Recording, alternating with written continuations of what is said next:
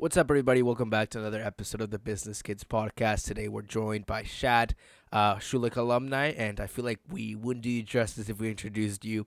So, how about we get straight into business and you introduce yourself, a little bit of who you are, and what you do. Hey guys, thank you so much for having me. I really appreciate it.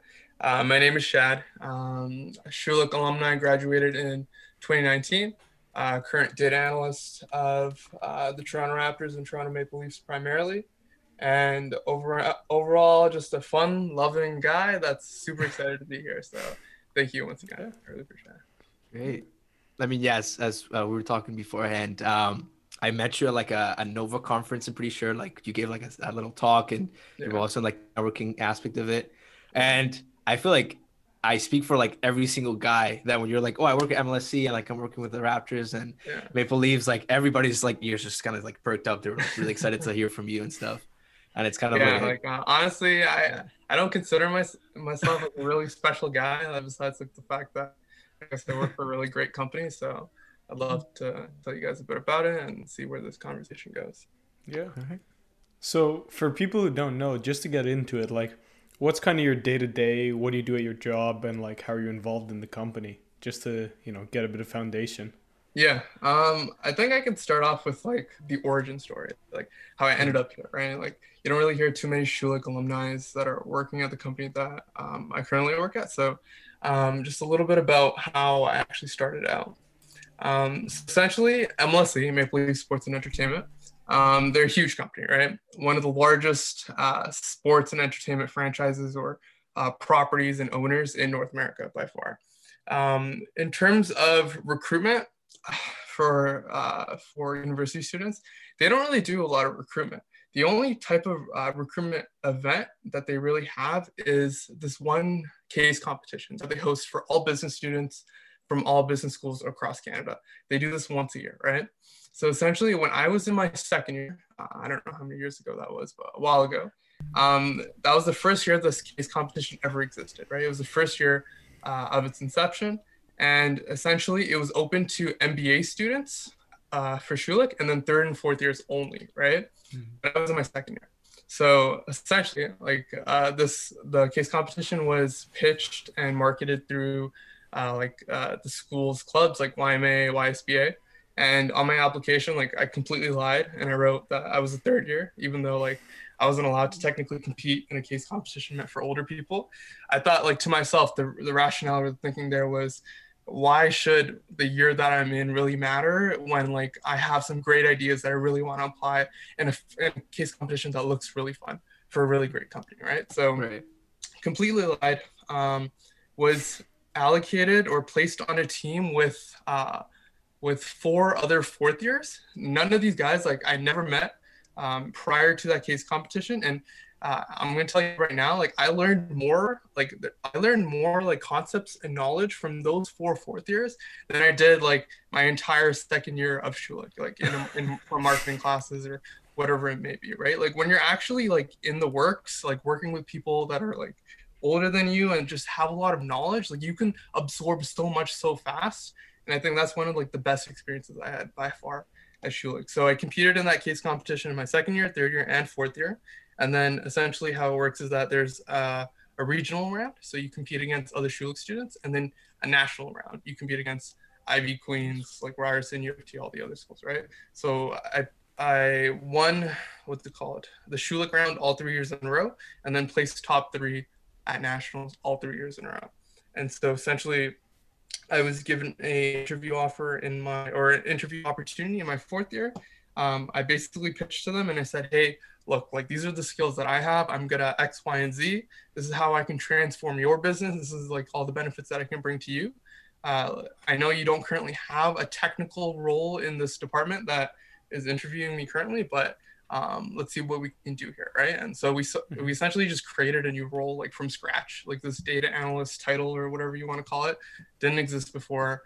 What I really do on my day to day isn't necessarily the most technical data analytics that like other analysts might be doing. It's really a combination of digital strategy, marketing, and then analytics as well, right? So Mhm.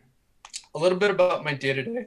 So I work in the global partnerships department, right? So MLSE is broken down into multiple revenue drivers that are departments. So ticketing, obviously like MLSE, they make most of their money from ticketing.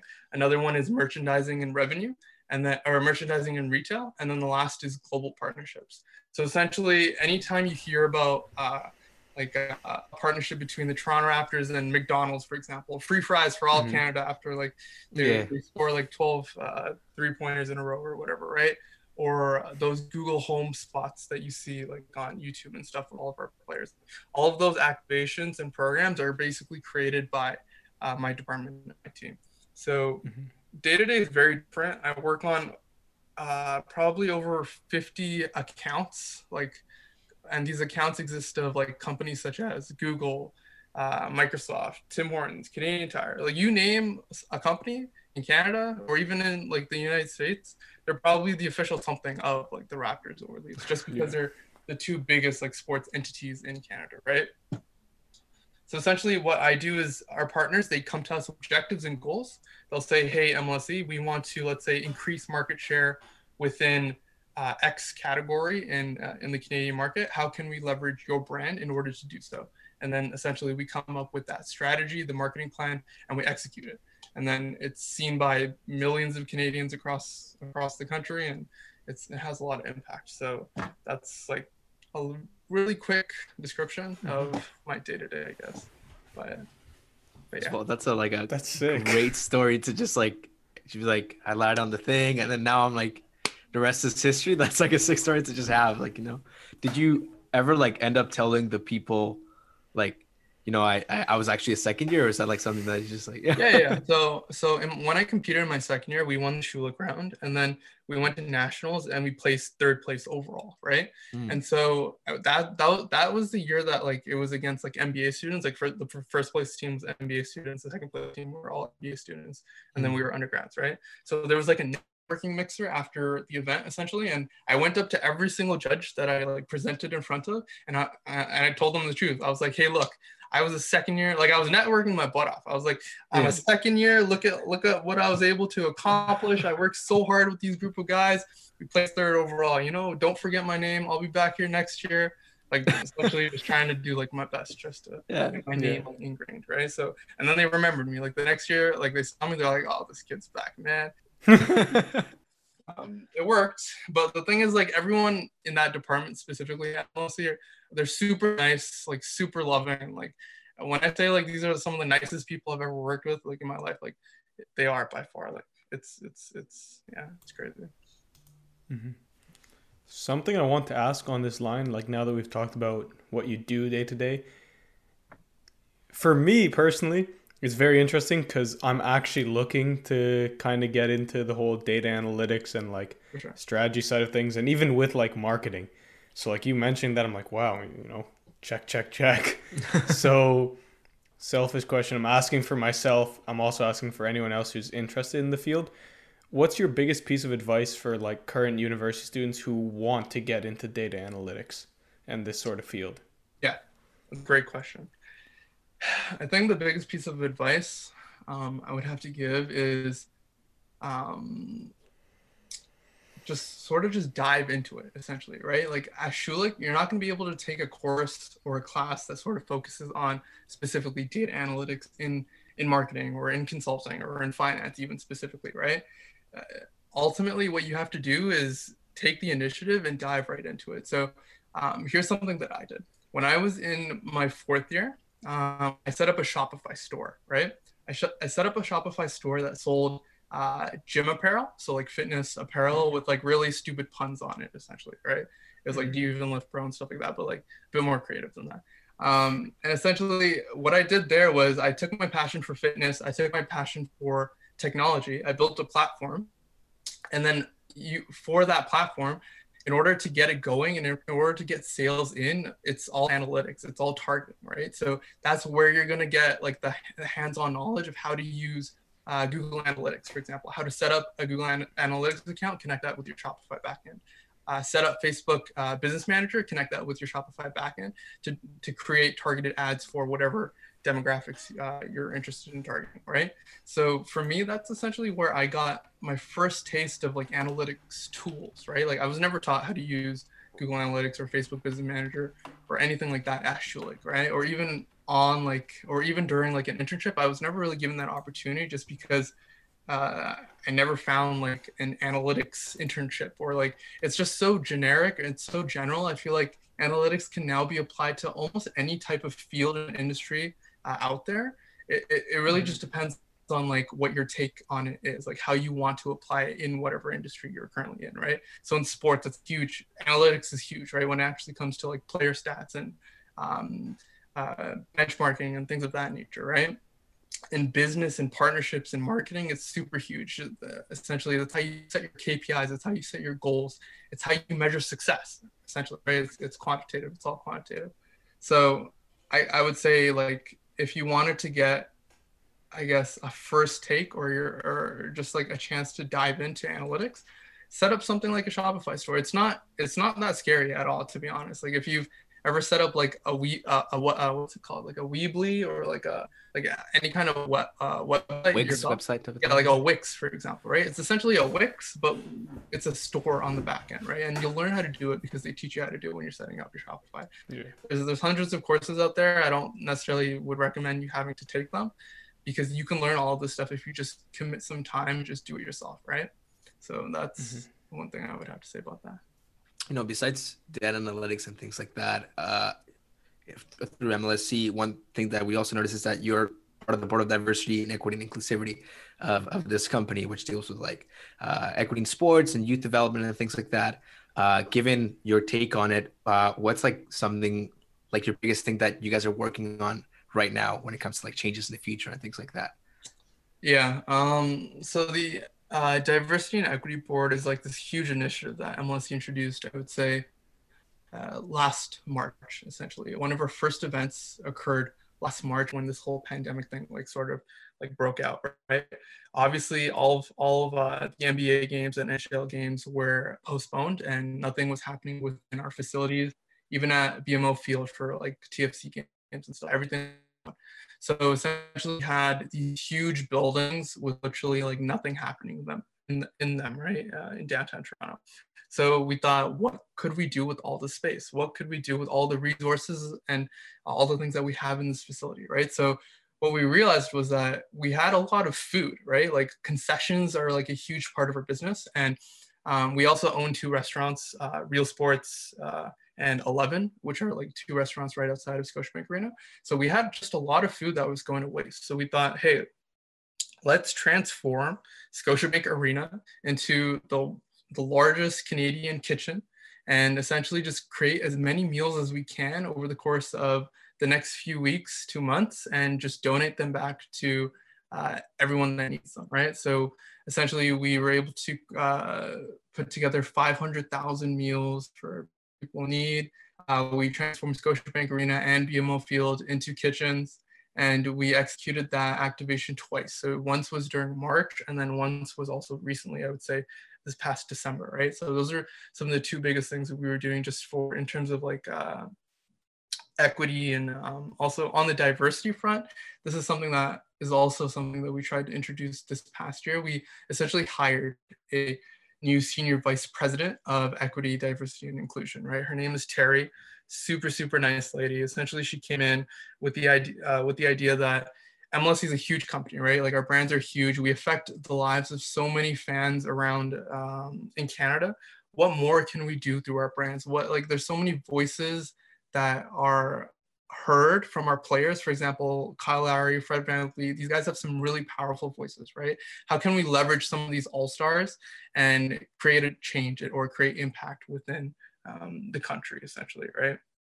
We haven't really created any programs recently that have like launched or anything, but there are programs in the works that I'm super excited to see happening. That I don't know if I'm allowed to speak about those types of programs right now, just because they're a bit confidential, but there's stuff coming. So Okay. 100%, yeah. Okay. One question that we wanted to ask, just a little bit more lighthearted, as two people who know borderline nothing about it, is we saw that you'd taken a course on the elements of blockchain application development in Ethereum. Yeah. And naturally, like absolutely, we got to ask, where do you see like the future of crypto going, and this whole Ethereum and Bitcoin like run that's been going on lately? What do you think about that? Yeah, so that's a really big question, I'd say. Just jump into like the basics, right? Let's just jump into the difference between Bitcoin and Ethereum, like to start, right? So Bitcoin is obviously a cryptocurrency, right? It's intended to be an alternative to the fiat currency that is printed by banks. And that's essentially all it is. It doesn't really do anything else. Whereas Ethereum, on the other hand, is an entire platform, right? So with Ethereum, unlike Bitcoin, developers can build their own blockchain-based programs called what's it called? Decentralized apps, or dApps, right? And then they have them run on that network. With dApps, developers can build and implement something called smart contracts, which is essentially just computer code that automatically carries out a task when certain conditions on the contract are met, right? Without the use or without the need for human like intervention, essentially. But much like regular apps, like on a computer or on a phone, dApps can do a bunch of like interesting things, right? So on the Ethereum network specifically, there are social networks, there's advertising systems, there's payment services that facilitate like billions of dollars in like cross-border payments, right? Like companies like game companies and stock exchanges and even investment banks all have started like building on the Ethereum blockchain, essentially, right?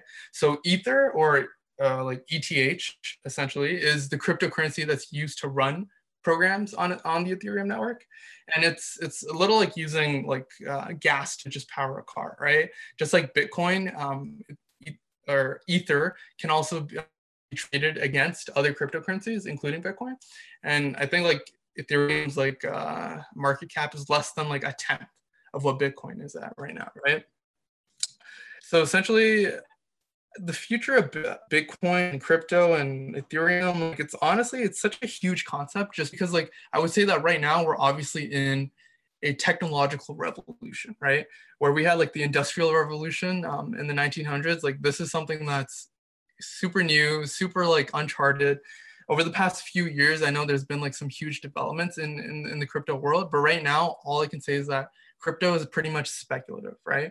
The reason why like the price of like Bitcoin hit 50K like this past like literally like today or yesterday is because of speculation, right? There's nothing, there's no banks that back this currency. They're not like super, I would say, trustable or trustworthy currencies to like put all your like investments into, or like put all your money into, right? Right. I think it's an easy way to make a quick buck right now. But I do think that Ethereum and like the blockchain itself is a good technology that a lot of applications can be built on in the future that are going to be a lot more safer, a lot more compact, and a lot more efficient, right? So I think that's like the difference between the two. If that makes sense, yeah. I mean, I guess we could just wait and see to see what happens with that. If it actually ends up being something that maybe like this conversation is like kind of, we look back at it and we realize that it was either bigger or like, it just kind of faded out like a fad. But Yeah, we're gonna wait and see. I don't think blockchain is a fad. I don't think crypto is a fad. I think I've been like in the crypto / blockchain space for like since 2015, I would say, at least, right? And I've even tried to build like a few applications on the Ethereum network, and that's essentially what that Elements in Ethereum course was. It was essentially a master's of business analytics course. So like the MBAN program at Schulich was doing like this like 2-day like over the weekend type of course for anyone that really wanted to be a part of it. And my OMIS prof at the time, when I was in third year, basically just like was like, Shad, I know you're interested in this stuff. You want to hop on this project and like build something on the Ethereum network? And I was like, yeah, sure, let me learn how to do it. So we built some like cool stuff on it. Yeah, that's solid. I mean, I guess we'll see how it goes. Hopefully, it's not a fad. I've already taken out a 500,000 line of credit. Put it all into Bitcoin. I hope that's only 5% of your portfolio, though. Yeah. One thing that obviously we've noticed is that you are able to, I guess, deal into like all these different aspects of like not only business, but I guess like other hobbies as well. And one thing that we noticed is that now you're kind of, I guess, dipping your toe in the water when it comes to photography and things like that. And first of all, like I'm interested a bit in photography myself. Yeah. Do you think it's more like a for yourself? Is it more like a relaxing hobby that you just do, or is it like a potential venture that you'd like to kind of pursue in the future type of thing? Yeah. So photography is interesting. So essentially, I've always considered myself to be like artistic, right? Like I've always been like the artsy visual type of person growing up, like or student, I guess. As a kid, like I loved drawing for some reason. Like I was super into Pokemon, like when I was a kid, right? And I loved like the different like character designs and like the hundreds of different designs that there were for like Pokemon, for example, right? And there was this time when I was a kid where I essentially just drew every single Pokemon like by hand on a piece of like lined paper, and I put them all up on my wall. And then the day I was done, my mom walked into my room and was like, "What the heck are you doing? Why is there so much tape and paper on the wall?" And she like tore it all down like the next day. So like that was like one of the biggest like disappointments in my life. But I think that's sort of where like my creative like side sort of just started, right? It just started with art. It developed into graphic design, so learning how to do Photoshop, Illustrator, things of that nature, and then it developed into what's it called, front end design, so developing apps, developing websites, and then photography was something that just always like complemented those skills, just because like whenever you're developing, let's say, a poster or something in Photoshop, like, it's just great to have like great photos, great shots, great composites of whatever product you're building, for example, right?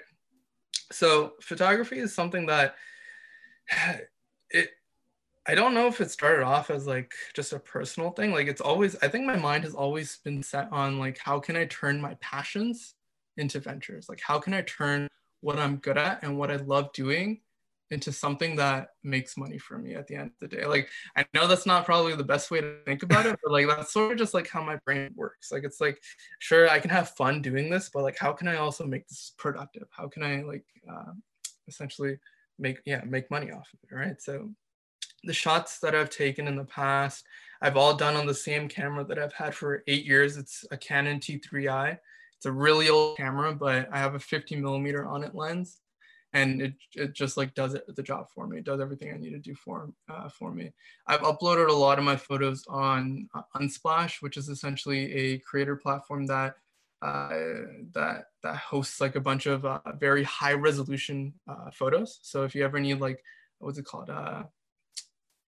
Like you don't have to pay for it. It's essentially free. But I upload some of my shots there, and then I also upload my photos onto Getty Images. So those are all paid for, right? Like some of the higher resolution shots. But so yeah, once again, like I love doing it, but I've also like have attempted to make money off of it by putting it up on websites and stuff like that, right? So it's a bit of both, I would say. I feel like yeah, with nowadays, I mean, I feel like beforehand, if you were like trying to deal into photography, it was like more of a harder barrier to entry because like if you didn't have a camera like a DSLR or anything like that, you couldn't do it. But now with like phones and everything kind of improving altogether, you can do that. And one thing that I guess photography goes hand in hand with video editing, is that something that you're also interested in at some point, like dealing with, or? Yeah, I've done a bit of video editing too in the past, to be honest. I feel like I've dabbled into like a bit of like everything, to be honest, just because like anything that's creative, like I've always like that's sort of what I've like gravitated towards. So video editing, I haven't done anything professionally. I think I might have done like a wedding video or two, but mostly just for school projects, mostly for Frosh. Like when I was doing like Frosh applications, I created a video every single year. I loved creating those videos. I just like, it was just so much fun just shooting with my friends and editing and just doing all that, especially like the voice editing and all that great stuff too. We created a music video in third year, I believe, when I was in my third year, and that came out pretty great. I don't know how to like search for it, to be honest, but it's on YouTube if you just search like Schulich Frosh application. The video editing is not that great at all, but like it was just fun. The fun, yeah. It's a great time, and yeah. Yeah, I remember that. Like, I think in my first year I did like a cooking video with Seba actually. Yeah, Like he made like a recipe for like I think Chinese food or something like that. And mhm, yeah, it was just fun to edit. Like it doesn't need to be perfect, obviously. Like you're just starting exactly. out, but Yeah, it's yeah, just like a fun thing to do. yeah, exactly. Hmm. I guess that actually, what a transition. That goes right into our next question, which is like, trying to turn your hobbies into passion. What the hell did I just say? Try and turn your hobbies into ventures and, try and make an income out of it, do things you enjoy. For sure. Um, One of the things we saw about you is that you had found a niche market of like Schulich entrepreneurs who were trying to get like a digital presence and didn't have that and were trying to get online. And Yeah. so you started with like front end design and like Mhm. becoming a UX consultant. So th- that's a very good example of, here's a problem, here's something I can do with it. I enjoy this. Let me see if I can, make a little bit of money off of it.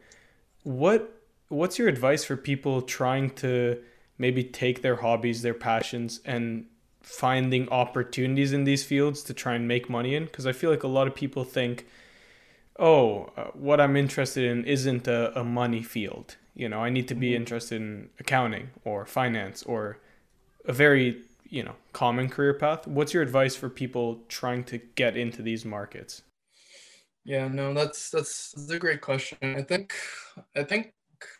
the best thing is to always just think realistically, right? Like understand like exactly what you're good at, where it can be applied, and how far you can take it essentially, right? Everything that I was always like or anything that I gravitated towards, I always thought about it from a technical side. Like I always thought about how can I take what I'm good at and put it in front of like thousands of eyes essentially, right? Like how can I digitize this and how can I make this more accessible for people on the internet, for example, right? So that's how I got the idea of turning physical art into graphic design. That's where like video editing came in. That's where front end development came in. Just by being able to upload a lot of like my projects and stuff to the internet gave me so much more opportunity to essentially commercialize or make money off of my passions essentially, right?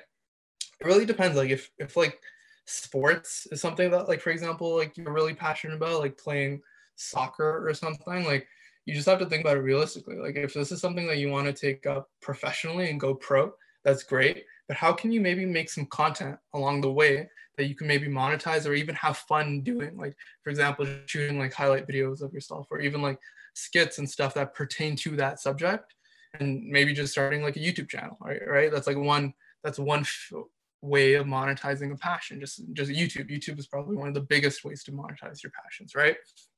So yeah, like it's a really big question because it depends on exactly like what you're interested in. Those are sort of the steps that I took, right? Like just understanding what I was doing, how I can essentially get this in front of more eyes, and then just always thinking about how I can still have fun and not take the fun out of like what I love to do, right? So essentially that would be like my one piece of advice for that.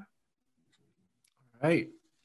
That's like some great advice that I feel like everyone can take from. Well, thank you, Shadman, for taking like time out of your day to be part of this podcast and to give us a little bit of advice on like business analytics and photography and art and kind of share your knowledge and everything that all of these ventures that you've kind of dipped your toe in. Before I guess we kind of end things off, is there anything that you'd like the audience to know about yourself or like that anything that you got going on in your life that you'd like to, I guess, let people know? Honestly, like I think the only thing I gotta say is like I just want everyone to know like I'm just a regular guy that just has regular passions that love like just that sort of just does like normal things, right? Like I'm not anything special. I know like I feel like um a lot of people assume that you have to achieve like really big things in life, right? And like be successful in certain elements. But at the end of the day, like as long as you're doing stuff that's making you happy and you're having a good time doing, like the money side of it shouldn't always be a factor. I know that's something that like I brought up in this podcast, but I don't think like the listeners should take that to heart, right? Like if you Right. truthfully like love what you're doing and you can spend time doing what you're doing and having a good time, like that's all that matters, really, right? So that's probably the only thing I really wanted to add on to that point. But essentially like, yeah, this just do what